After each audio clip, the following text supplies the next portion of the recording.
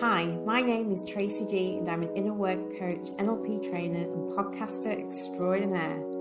Passionate about equality and a world that is more diverse and inclusive, giving each and every one of us the opportunity to be the best version of ourselves. As a biracial woman, I've experienced my fair share of discrimination in the past and come out on top. We all know that discrimination and bias still exists in the world today, and it's not always easy to know what to do about it. This podcast, All One Inclusive, is about celebrating all diversity and being proud of all that you are. I chat with inspiring guests and my friends as we share stories from news sources and listeners from all over the world who have experienced some form of discrimination firsthand. The aim is for us to be able to discuss this issue more openly so it becomes better understood by all and provide tips about what you can do to make a difference. The world may have a lot of catching up to do, but if we can imagine a more equal world, we can create change step by step, ripple by ripple. Hi, happy hump day. Happy Wednesday, Tracy. How are we doing today? Awesome. Yeah, you make me laugh. I was just thinking what we've done since we last recorded an episode, and I'm thinking, did we ever talk about Rupi Kaur? We did not. Well, that's what I was going to mention too. Oh. Yeah, a highlight of our week, I think, was Rupi Kaur. Oh my God. As usual, I'm very much an adventurer. I don't necessarily pay much attention to the adventure I may be going on. Which is a good thing, because sometimes it's a really good thing to do, is to accept an invitation where you don't necessarily know what you're going into. And so you just go into it blind, but you also go in with a completely open mind. Yes. And actually, I do that often. However, I do that with people I trust. So when people I trust invite me to something, I go with an open mind and I don't necessarily know what I'm doing. And that was a good example. When you invited me to this show, I was thinking, I just made an assumption. It's a comedian. I don't know if it was because we've been talking about comedians. I just assumed it's a comedian I haven't heard of. So I was like, sure. Turn up. And then I'm like, and then you're telling me, have you heard of her? No. Have you looked her up? No. She's a poet. Oh. I'm thinking, what's this going to be? When I said, she's a poet, did you think of like your school assembly, poetry recitals, that kind of thing? I was just okay. Or like, but then I was like, in the Sydney Opera House, that was kind of surprising because, the Sydney Opera House has got, the best shows, the best talent, very entertaining pieces. So I was a bit like trying to reconcile in my head. Poetry, Sydney Opera House. Okay. Yeah, so it doesn't, but you're right, because the two don't really go hand in hand, like at first thought. So, no. And then I was thinking of something I may have seen on television, which I have seen on television, slam poetry. I was thinking, maybe it's a little bit like that. And I've never been to one. So I was like, okay. And then when we went in there, it was really full. I'd say, what would you say, 80% female in the room? There was a lot of females there for sure, yeah. But actually that was quite good, because that's one thing that I was doing, was that whilst you were probably having these thoughts, Tracy, I was actually trying to read the room. So I was basically looking around to see what kind of audience does Rupi Kaur kind of attract. And it reminded me of my library book kind of group. So, and it kind of made sense. So it was very much a literary audience. So, yeah, but how would you know, other than the fact that it was a literary I suppose it's that generalization that you make. Like when you go into a library, you don't necessarily see like a lot of people with like casual wear, like sports gear on. You don't really see, there's a certain kind of, I'm not saying that, everyone wears corduroy pants and wears glasses. I'm not saying that, but it's like there's a certain, people that visit the library a lot. So that's for sure. Well, actually, what I noticed is people really made an effort dressing up, like they were going to the opera, dressing up really lovely. So everybody looked amazing, stunning. Yeah. I didn't really dress up that much. No, you look great. But it's interesting what you say. It's about the age group too. So the age group, I don't remember seeing a lot of the young people there, like in their late teens, like in their 20s. It was probably around about like 30s, 40s. It was a much more kind of slightly older age range. So, which is great. Mature-ish. Yeah, I'd say 30s, 40s. Yeah, 30s, 40s. Yeah. And to the literary point, people were there with the book. You know, there's people that brought the book. So, and anyway, I went in blind, no idea what to expect. Sitting there thinking, okay. But it was buzzing, and it was in the main room, room of the Opera House, the concert hall. So that's a big deal. And then what I sat through for the next 2 hours blew my mind. And it was inspiring. And I was just like so impressed with her bravery, sassiness, and creativity for the written word. I think you've described Rupi Kaur in a nutshell there, being brave, and definitely there's so much sass on that stage. And the fact that she held that stage in the Sydney Opera House's like concert hall for 2 hours without a break was just so impressive. So impressive. So and it was more than poetry. But it's that kind of poetry. I mean, I've read some poetry. It doesn't move me at all. I don't even feel a quiver, you know, when I read some types of poetry, and it might just be that's not for me. But her poetry really speaks to me. And I'm not just me, I'm assuming lots of people, for her to be so popular, it just speaks to her real pain, real struggles that everybody can relate to in such a creative way. And I really love, you know, her calls to action, or her expression of feminism and what it means to be a woman, and what it means to be heard, and what it means for all these things. And I just really that's why I really loved it. So yeah, and I think that's the other reason why I actually invited you on to the show, was because I thought this is something that I think you really resonate with. So, and I'm glad it did. So yes, really, I went crazy, didn't I? Yeah, I've got to buy a book. Got a book. It was great, but yeah, because I'd read a few of her pieces before. What's always struck me about her work is that stroke of feminine. Her content is all based around that femininity and celebrating what it's like to be a woman and go through the struggles of being a woman. And she expresses herself just so well, and she captures what you're thinking but can't put into your own words. So that was creatively. And what I like is how she highlighted a lot of cultural norms that we might not even think, or might not consider how harmful they are or disempowering they are. Like, I probably can't say it because it's probably too. The P word, right? The female genitalia, which is usually described in a crass way, using the P word, let's say. Yeah. I had never considered, even though it makes perfect sense, that word is often used as an attack, as a sign, as an abusive term that means weak, that means inadequate, that has all those meanings stacked behind it. And that's how it's used generally by men and women, without actually thinking about, well, what's that word represent? And what does that mean? Do you know what I mean? That's it. Yeah. Again, is another example of that unconscious bias. I probably use that word myself in jest, but the intent behind the word is to say you're a wimp, you know, it's that connotation attached to the word. You're lacking in some way. And it's just, anyway, I love her. I'm a new fan. Thank you. It's great. I mean, I love the fact that, you know, she's from an Indian background and she's not afraid to basically, you know, talk about sexuality, talk about her femininity, because it's not encouraged, especially in the Indian community. And so it's really great to see, somebody of an Indian background just tackle that. Well, this is what I mean. People smashing through cultural norms that empower people.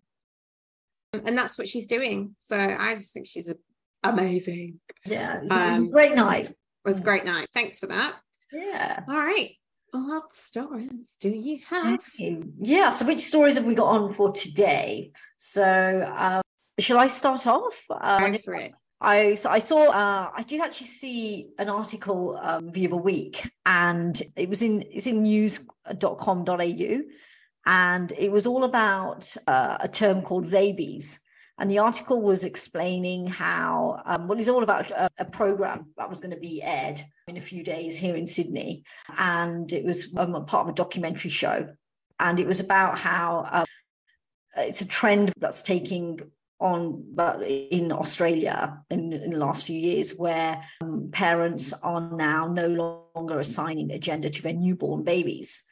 And so the article what I've got here from news.com.au, the headline is Theybies. Parents speak out about letting young children choose their own gender. So I'll read through the article. It says, a preview of this Sunday's episode of an unprecedented parenting trend has clocked up millions of views. An explosive teaser of this show has clocked up more than 4 million views on social media. The previewed segment will shed light on an unprecedented parenting trend that lets young children choose their own gender. Known as Theybies, a portmanteau of the pronoun they and the word baby, and a concept that's gained traction since about 2018. The children are brought up without gender designation from birth and are referred to by their parents using they, them, or their pronouns. One parent who is raising their child without gender said, we didn't assign a gender at birth. We're not trying to eliminate gender. We're just really helping kids find their own path to it. I'm letting this little person be who they want to be, another parent featured in the preview said. Strangers in the street have had quite a strong response. Why are you so obsessed? Why do you need to know? While parents are increasingly raising their kids outside of traditional gender norms, for example, sharing clothes and toys, what sets gender-open parenting apart is that they do not reveal the sex of their child to anyone in the hopes the latter won't be pigeonholed into gender stereotypes. Even the child, while aware of their own body parts and how they may differ from others, is not taught to associate those body parts with being a boy or a girl. Once your child meets the outer world, which may be daycare or preschool or grandparents, it's pretty much impossible to maintain a gender-free state, Chicago Medical School professor of neuroscience Lise Elliott told the outlet.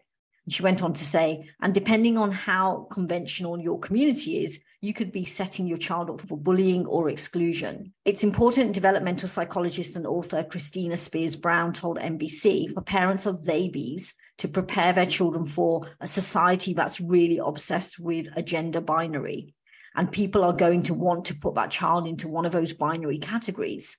And so for children not to be confused, parents have to give kids the language and the understanding of recognizing that I'm not taking part in this binary. Wow, that I did not heard of that. Yeah, a term called Theybies, which is taking off in Australia.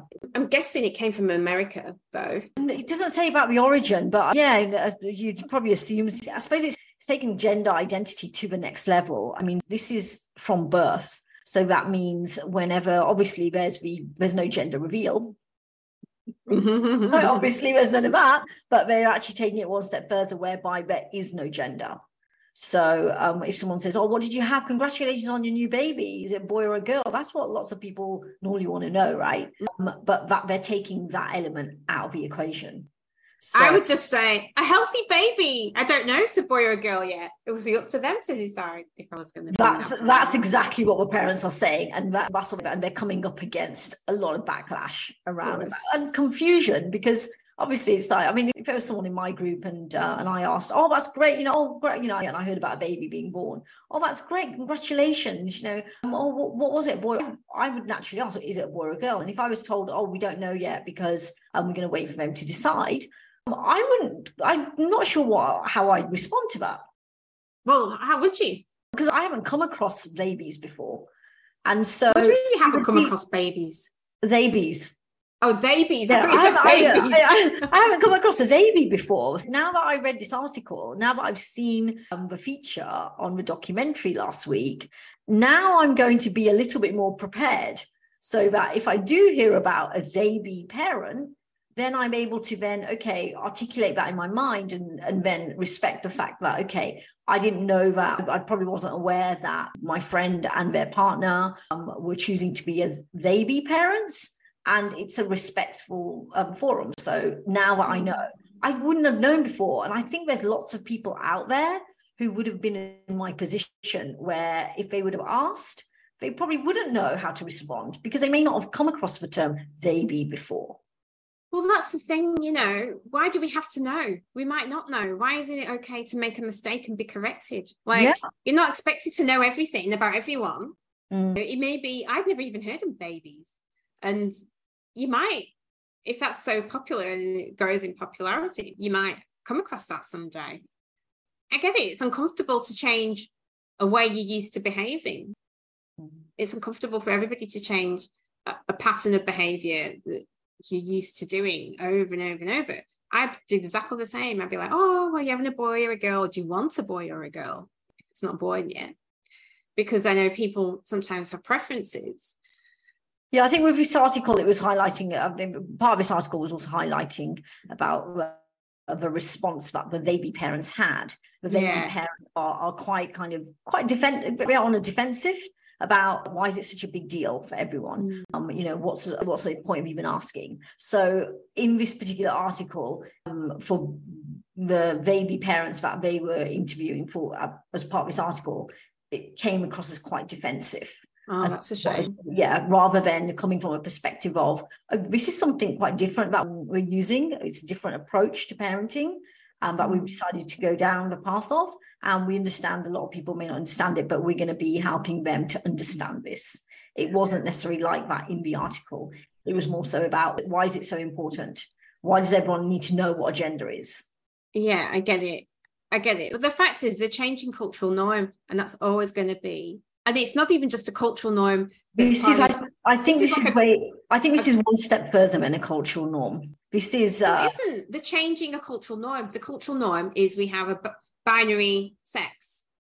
That's the cultural norm in every country in the world, right? Yeah. So they're small group of people, a minority, are changing that.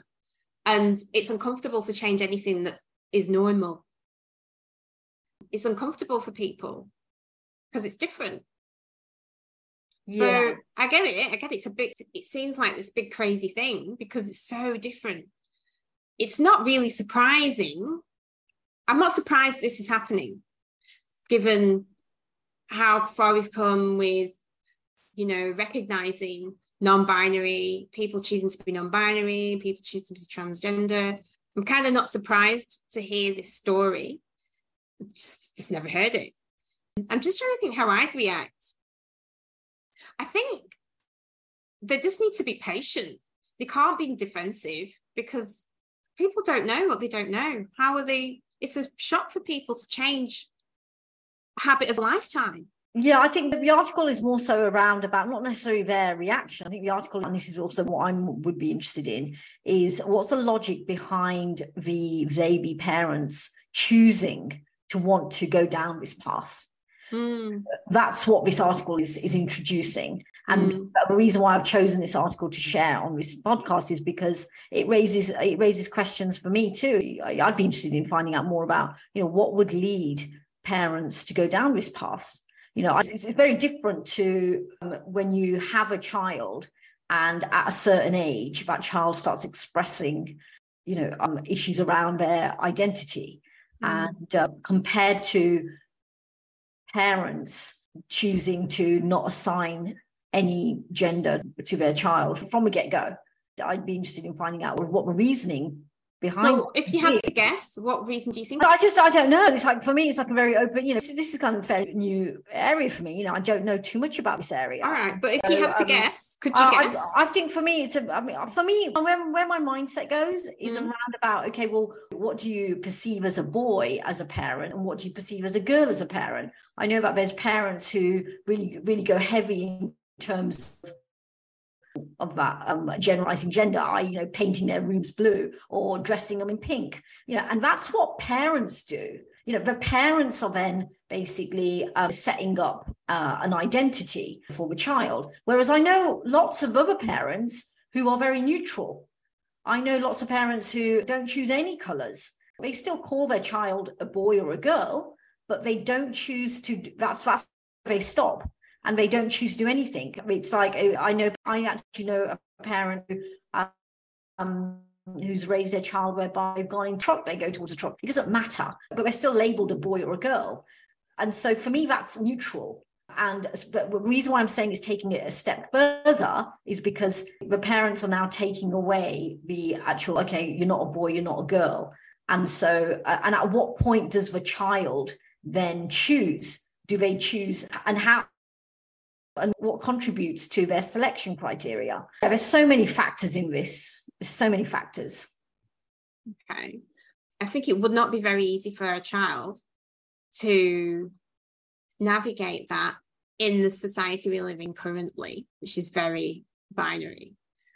Because even if the parents treated them like they, them, people outside of the home probably wouldn't.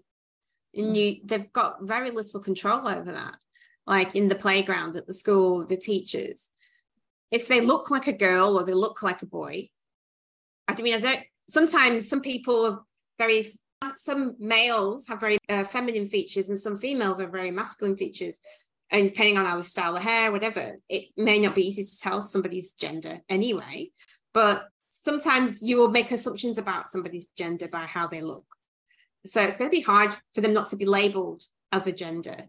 Yeah, and like, for example, in the formative years, like when you're at nursery, I'm again nursery for many years, so I don't know what the system is like. But in terms of like laboratories, in terms of toilets, I don't know if toilets are still labelled girls and boys at nursery school. I don't know, but maybe they are. And so it's about, I suppose, would there be a certain level of confusion that the child would be undergoing around that environment, and also what kind of level of confusion would there be not only for them to integrate with other children, but also the confusion on the other children's part in terms of integrating with them. So there's so many layers that I think still need to be looked at. It almost feels like this Theybies parenting style almost sounds like it's very much like an experiment.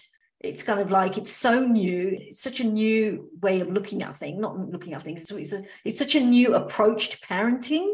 And I don't know whether or not the parents have considered the external environment and how far the external environment has made, what differences has been made over the years to accommodate this style of parenting, and whether or not that style of parenting is ready for this external world.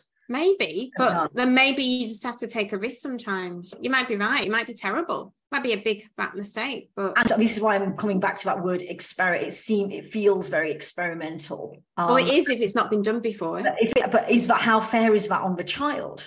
Yeah, I see. There's so many. That's what I'm saying. This parenting approach, it raises a lot of questions because there are so many layers, so many factors to be mindful of and to consider.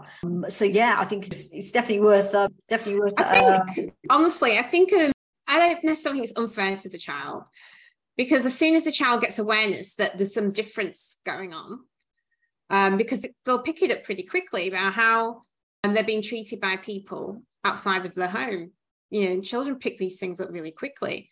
So I imagine this could happen. The child will flip-flop between boy, girl, boy, girl, boy, girl as it's growing up. And that's and I think that's, so I watched the feature, and that's exactly what's happened, Tracy. Yeah. So the child has been flip-flopping between, and I think again, I'm going to add in, this is a layer that I'm talking about. I think I'm not a parent, so I'm going to say this with caution. A purpose of a parent is, one of the purposes of a parent is to help navigate your child through its emotional, physical development. And it's almost like at birth, the parents are relinquishing that responsibility. And so they're not necessarily helping the child navigate through what is being a girl or being a boy. It's like, I'll choose which side, and whatever you feel comfortable with.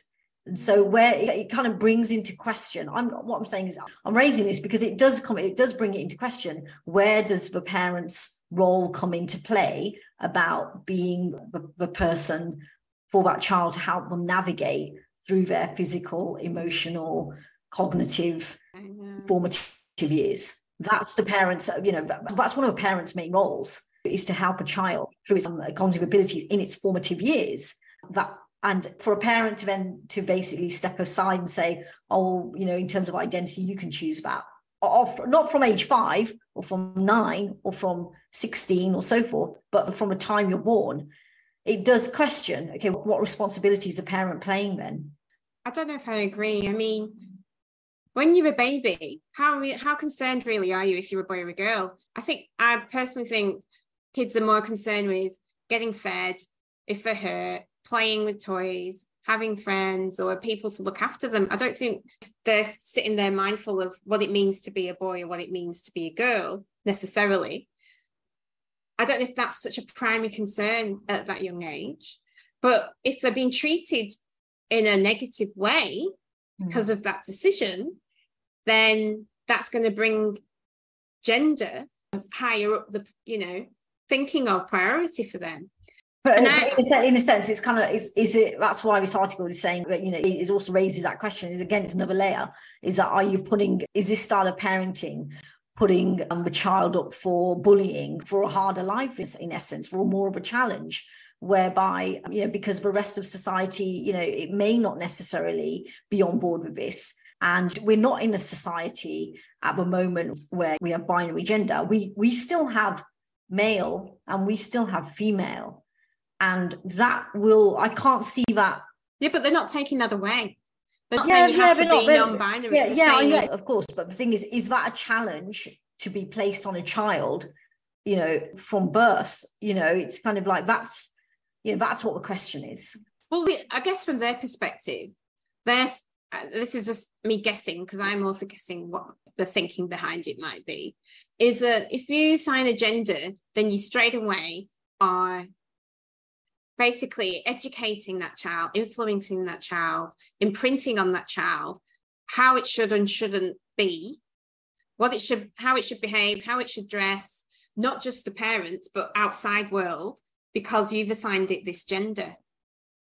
And so you're taking away that limitation. I think that's how they may see it. But removing that limitation. But in essence, they're questioning their own abilities or potential of what kind of parent they may be. I'm not saying... Again, it's that style of imprinting. So when you're talking, Tracy, about imprinting, it's down to the parents about it's not what they imprint. Yeah, you're right. It's not just down to the parents.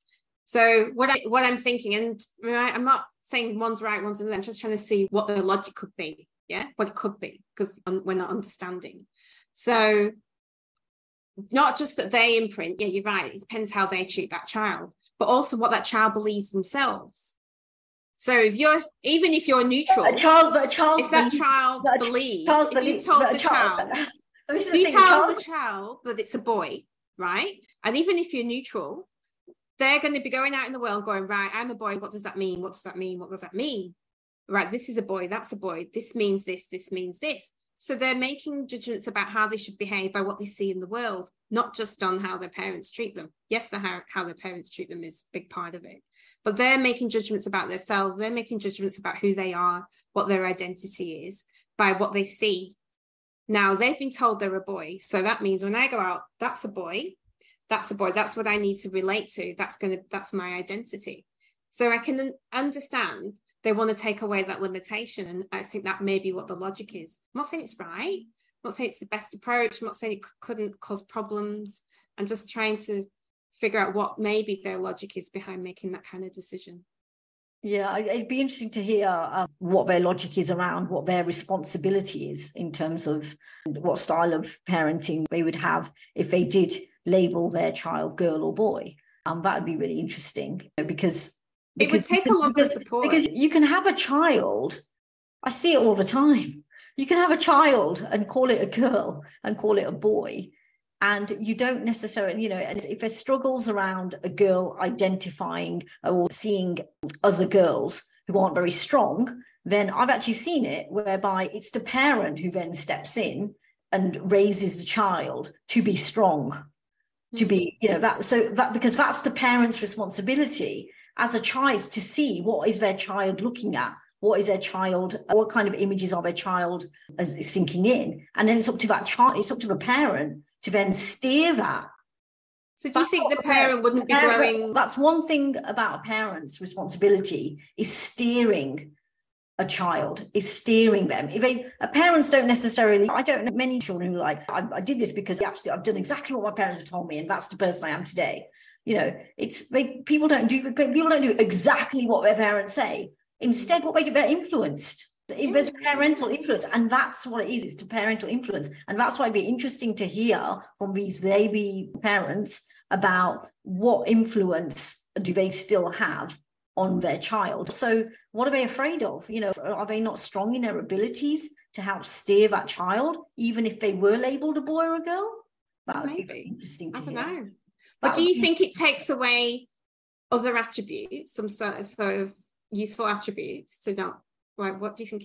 I don't know at the moment. I don't know at the moment with this baby parenting approach. I mean, to be honest with you, I don't think too much about parenting approach because I'm not a parent myself. So, but what I do find interesting is, you know, the reasons behind why people do things. And this baby parenting approach, you know, for me, I'm questioning around when it comes to parenting, and parenting main responsibility is about steering whatever, whether it's a boy, a girl, even if they have a bloody dinosaur, you know, as a child. How do you steer that dinosaur into feeling a certain way, into identifying, okay, yes, I am a dinosaur and I'm going to be proud of it, you know, that kind of thing. And so even if someone says, okay, yeah, yes, you're a boy.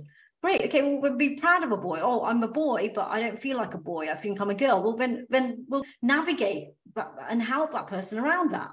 And I think taking away all of that and saying from the get-go, I'm going to wash my hands of that. I'd be interesting. This is what I want to know. What's the motivation behind relinquishing up that responsibility? That's what I'd be interested. I don't know if I think they have relinquished the responsibility, but I can see how that could be perceived that way. Which is why I'm saying there's so many different layers to this story. Yeah. Well, that's interesting news to me for sure. Yeah. But at least we know. At least now we know what a Theyby is. At least now we know what a Theyby is. Yeah. Yeah. But you know, actually, when I read the title, what I actually did want to point out, because this is there is other difficulties with that.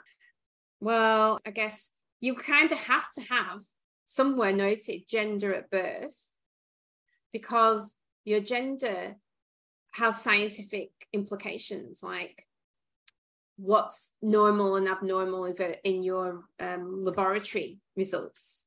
Like there's different ranges for males and females. That's just to be able to diagnose you with disease. So that's an example of a where you can you imagine? Let's say this parenting approach evolves and becomes popular, and then it changes the face of the way the world's identity is, right? So let's say this goes off. So, you know, what would that look like? What would that look like? So people, and I'm not just talking about, oh no, you know, there's not going to be any gender reveal parties, right? No, I'm not talking about that. I'm talking about the bigger picture in terms of, okay, what would society look like then? You know, what would it look like? Be interesting. Yeah, I don't know. Couldn't answer that question. It's too. And this is why this article is coming up, is because it's becoming a trend. So this article wasn't just about one particular family or one particular set of parents. So this is actually now becoming a trend.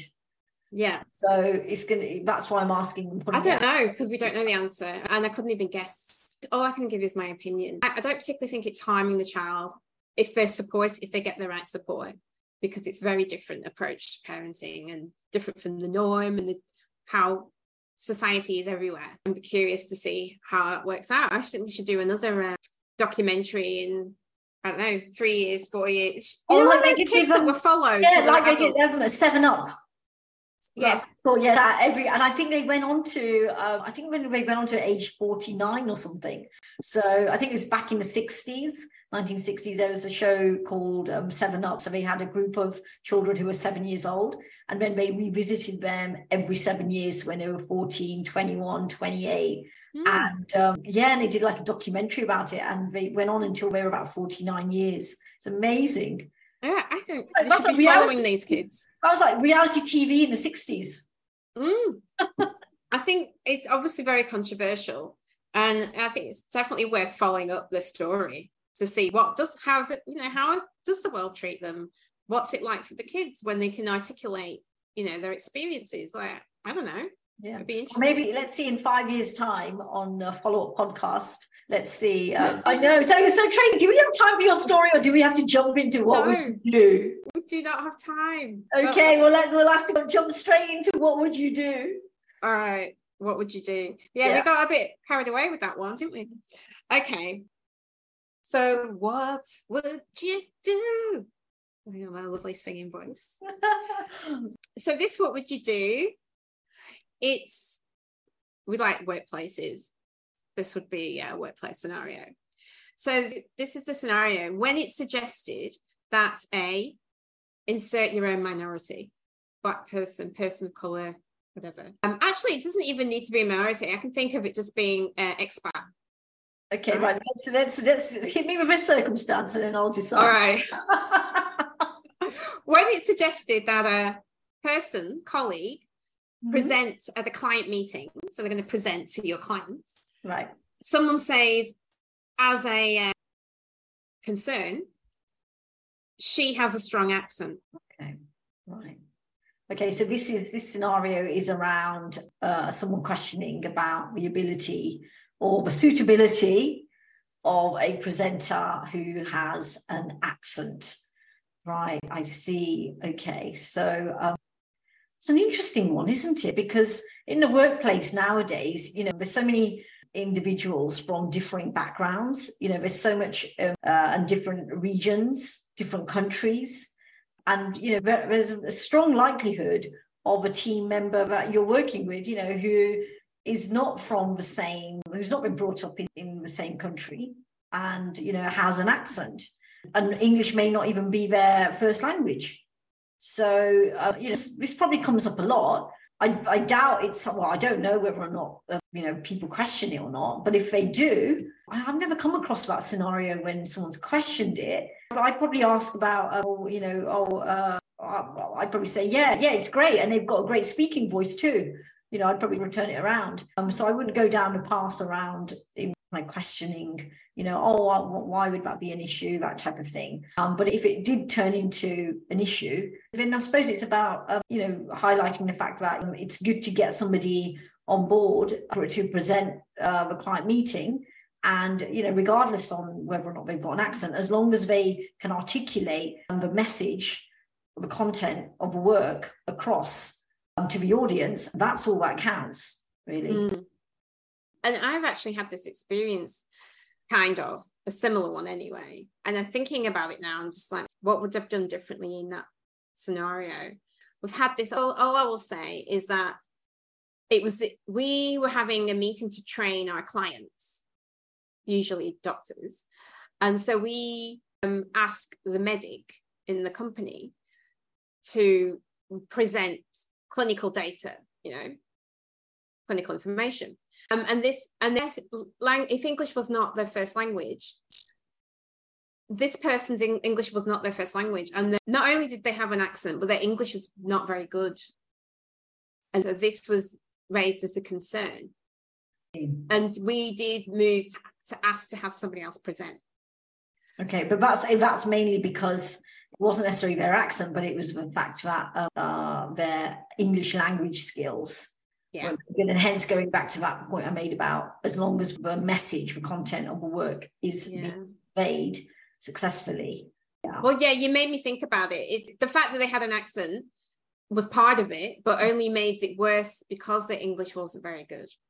I see. But we had people whose English was good, where we also make the request that they didn't present because the way they presented was very monotone, very quiet, just didn't have the skill to present and be engaging and people to pay attention. Yeah, and if that's the purpose of the presentation, if that's part of the purpose of the presentation, then you have to consider those attributes when it comes to the selection of the speaker. Yeah, and in any case, now I would have given feedback that there needs to be some sort of development to help them improve. Yeah. And get to the point where they can present at a level that's required. Yeah, right? And that's what a lot of Toastmasters are also available there for. So a lot of people that go to Toastmasters, And I've actually been to one in Sydney. And again, my question aside came out because I spent a lot of time asking other people in the group, oh, what led you to come to Toastmasters? You know, and that was one of the main reasons they came, was because there were either opportunities in their workplace of presenting, and they weren't confident about this, or they had a presentation due in their workplace and they were not very confident in terms of, it was mainly like their style of presenting, nerves around presenting. So, you know, that's Toastmasters. Yeah, so you can upskill that, right? Yeah. But then also, English is my first language, and I know that sometimes people struggle understanding me. I have an accent. I may have an accent. Yeah, that's right. I mean, a lot of people here in Australia, I know, I shouldn't say a lot of people, but I know people here in Australia where, you know, when it comes to the northern part of England, especially Newcastle, they struggle to understand. And I know, you know, working in the TV industry previously, I know that when there have been programs whereby the content is going to be televised in other countries, English-speaking countries, if there's a Newcastle presenter, there'll be captions and subtitles. Right. Well, then that might be a solution. Honestly, if that's a solution, that's a solution. But I just remember, you just reminded me, I went speed dating once. I went speed dating lots of times, actually. But this particular time was years ago. I went speed dating, and there was lots of different people. The women stayed and the men moved. Yeah. And I had a 3-minute conversation with each man. Yeah. And then sat in front of me was a Caucasian Australian man. Mm-hmm. And all he said to me was, I can't understand what you're saying. That's hilarious. Yeah, that's all he could say to me for the 3 minutes. I don't understand what you're saying. It's interesting, isn't it? I don't have any struggles, understanding you at all. And even people from Newcastle, I've worked with Ant and Dec. Didn't have any problems understanding them. It's strange how other people, take on accents. You know, maybe it's because, again, they may not have been exposed to one before. Well, I just think that's what it is. You have to. The more you hear, the more you understand. It's as simple as that. It's exposure. And this is another reason why, if regardless of whether or not someone, as long as somebody in the workplace has the ability to convey the message of a presentation, then in terms of them having an accent, that shouldn't be a criteria for them not to be selected as a presenter, because it comes down to that exposure. I know that in an advertising company that I previously worked at, I remember there was a female co-worker of mine, and English wasn't her first language. She'd moved to Australia about 10 years ago, and she stood up and made presentations, and she was heavily accented, and she did a great job. And our group, the audience, they didn't focus on the accent. They were focusing on the content, because what she was presenting was so engaging and so interesting. But they could understand what she was saying despite the accent. Yes, it's very heavy. She was very heavy. It was very heavy accent, but that wasn't that wasn't part of the feedback. I didn't interfere with the feedback. No. So to me, there's two possibilities for this kind of comment. This is just my experience. One is that you actually don't understand what they're saying because you haven't had enough exposure. And the second is you hear the accent and you assume that you won't understand them. There's two different kind of responses there, and I don't know which one this is. So I guess what it would be a case of is, I don't know what the suggestion is yet because I haven't read it, but if somebody said she has a strong accent, and my question would be, okay, they have a strong accent. Maybe they have a strong accent. That's subjective, really, right? Can you understand what they're saying, though? Yes or no? Can you understand what the message they're trying to convey?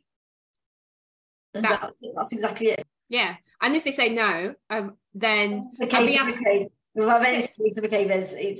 worthwhile reconsidering the selection process. Well, it depends, because again, I'd be like, is it them, or is it how many people does it impact? Do you understand, whoever's in the room? I want to generally know, because so it'd be worthwhile putting it out there to the group. So because I'm going to do one of two things. If it's a minority of people, I'm thinking they specifically haven't had enough exposure, and I'll go with the majority. But then if it's the majority of people thinking, yeah, we can't really understand, they're going to help that person get better. But yeah, so that's an interesting one, because it's kind of, because it's, if a speaker with the accent is understands the content, but it's literally about the fact that they have a very heavy accent, and a majority of the team have difficulty comprehending their words because of the accent, then is it a case of, then how would you approach that? With that? Well, this is the thing. You have to help that person improve their speaking, their English. There'll be an action plan there, but also that's on the accent. It's like saying to someone, can you improve on your accent? No, I mean, it's not about the accent. It's, can you understand the words they're saying? Yes or no? And yeah, even if you help them improve, yeah, I've got less of an accent. You want to hear me when I'm back in Blackburn? I'd love to do that. I've got less of an accent speaking outside of there, because I know people understand me better. Right. And if you learn it, it's not even conscious. Ask anybody who's been told that nobody understands them. Their accent has changed, just being better understood. That happens naturally, and it happens naturally with practice. So that's how I would help that person, right? But then we're in the day of technology. I went to a conference the other week, and every speaker on the stage spoke English very well, even if it was the second language. There was people from all over Europe speaking English, except for one woman. And where was she from? I think she was from Brazil, and she spoke in her native language, and sat next to her was an interpreter translating everything she said. Right. So there was two things. One, she had a translator. She's still the expert speaking, because she's the expert, but she had a translator. That's not necessarily practical in everyday workplace. Got it. The second thing they had was AI transcribing as live. Yeah, I like that option, whereby there's captions. There'd be captions added, especially if it's a presentation you're mentioning. Okay, so client meeting presentation. If there's a presentation that is slides, I like the idea of there being captions, and even in a Zoom meeting, as opposed to not selecting that person. Yeah, exactly. So you do as much as you can to select that person, because it gives them exposure, right? Yeah, and also having captions there, I suppose it's like, it's a company initiative, and it's the company, we're supporting our employees who may not have English as a first language, or who have struggles or difficulties in terms of, or obstacles in terms of presenting. Well, it's being more inclusive. It's having a more diverse. Yeah, that's it. Thing. Yeah, it's all of those things. So I think I like that idea. I really like that idea, actually. And I think if I was in the audience of a company, let's say if there's a lunch and learn, for example, and I rocked up and I saw this and there's captions, that's what would run through my mind, thinking, that's great that they've accommodated this for people who may not understand my co-worker. Yeah, and you can do captions in Zoom now. You can actually turn it on. So that in a meeting, when people I love that. I didn't know that, actually. I do it in Zoom. Yeah, you can. I mean, it's not the best, as in it's not perfect, but the technology's there and it's getting better all the time. Yeah, and it's really great because let's say, for example, when you have town halls in this, 1,500 employee strong company, you don't know whether or not, and the leadership team may not know if there's people of with hearing difficulties, for example. And so turning on the caption to make the town hall more inclusive, that's something maybe companies and employers should consider, actually. Yeah, we just thought of a new initiative. Yeah, it's actually quite good. Yeah, that's good. They should do it anyway. Yeah. Yeah. All right. Okay. What it says. Yeah, that's it. What do the experts say? Right. Why it matters. This comment could torpedo your co-worker's chance to present at a meeting, which would be a major missed opportunity for her to prove her skills and show her value to the company. And this is how bias against people with accents can harm people. It can mean that people miss out on assignments, jobs, and promotions for which they are qualified. Okay. And it says you could say that you don't have any trouble understanding her. If that's true, this is what I mean. You don't have any trouble understanding her, and you think she'd do a great job at the meeting. You could also ask whether there's a problem with her expertise on the subject matter. If she knows the topic well, her accent shouldn't make a difference. Mm. Yeah. And then why it happens. Many people unconsciously assume an accent means a person has poor language skills. That's what I mean. There's an assumption that you understand them just because you hear the accent. Even if their grammar and word choice are perfectly correct. The bias particularly hurts, and it says Latinas here, but it's talking about America. Yeah. I would say it hurts Black people, Asian people from, with accents here. And people tend to perceive women with accents as less intelligent and knowledgeable than other women. And it means Latina women. Your colleague may also be hearing an accent where there isn't one. Research shows that people can falsely perceive an accent when a person of color speaks completely unaccented American English. Do you know what that reminds me of? When we had Frankie on, and she's talking about her husband. Like, she's got the accent. He was born in Australia, but he's Asian descent, so he looks Asian. And people are asking him where he's from. Yeah. Even though you hear her speak with a foreign accent, and him speak with a native accent. Yeah. Yeah, it's quite interesting. Can we also really be assigning like a judgment or a discrimination when it comes to someone's accent? It can be kind of also reversed in the sense that I had an experience when I first arrived in Australia. This was back in, I think, 2002, and I went for a job interview, and I had arrived slightly late, and the interviewer, she already had my CV and she was reading through it. And when I walked into the room, I sat down, and the first thing I did was I apologized for being late. And the interviewer's response was, "Oh, you have a British accent. Oh, I wouldn't be able to tell. You wouldn't be able to tell."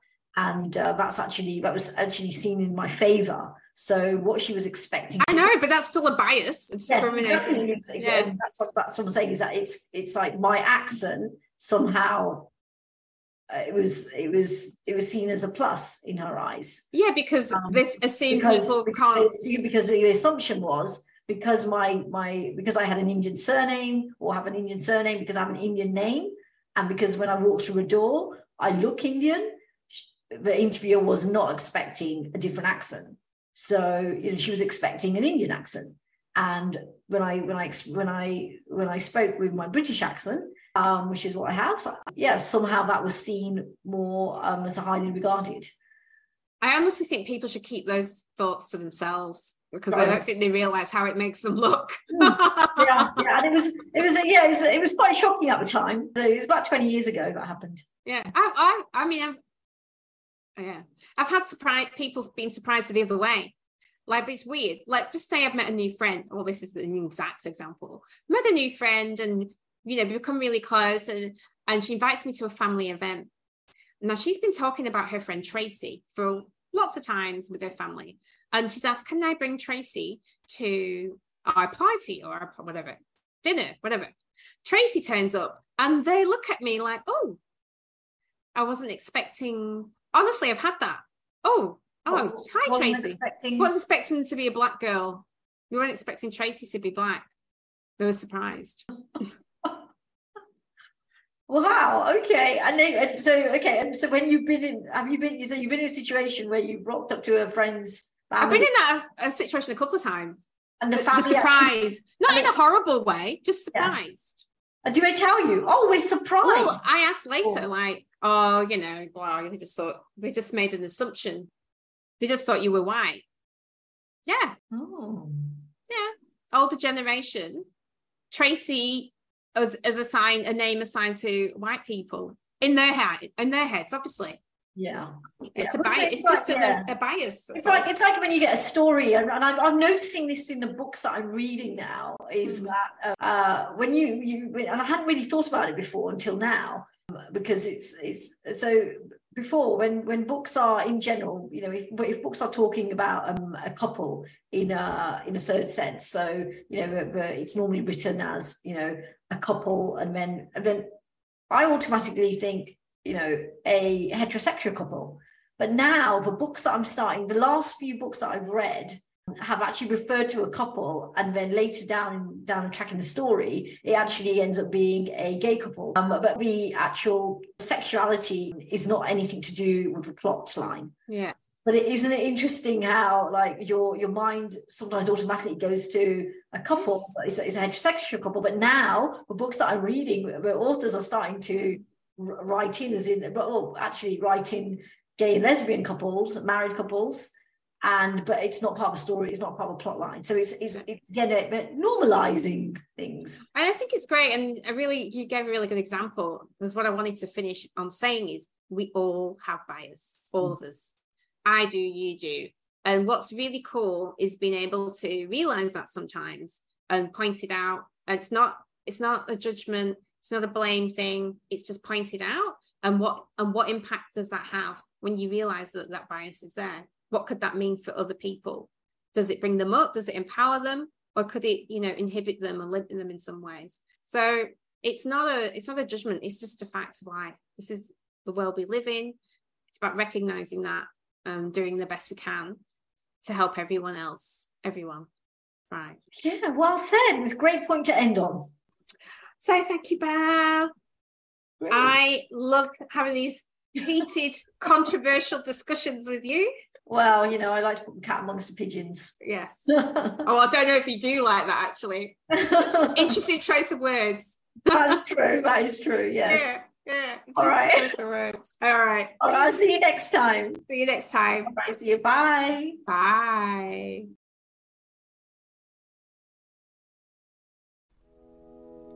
Thank you so much for tuning in. We hope you have as much fun with us today as we did.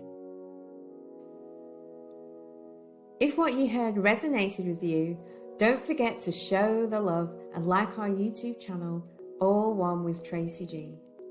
Give us a 5-star rating on whichever podcast platform is lucky enough to have this episode, because they rock too. Feel free to email us stories or questions at alloneinclusive@gmail.com and sign up for my newsletter if updating yourself about everything which goes down sounds like something right up your alley at tracygandu.com. Until the next time, see ya!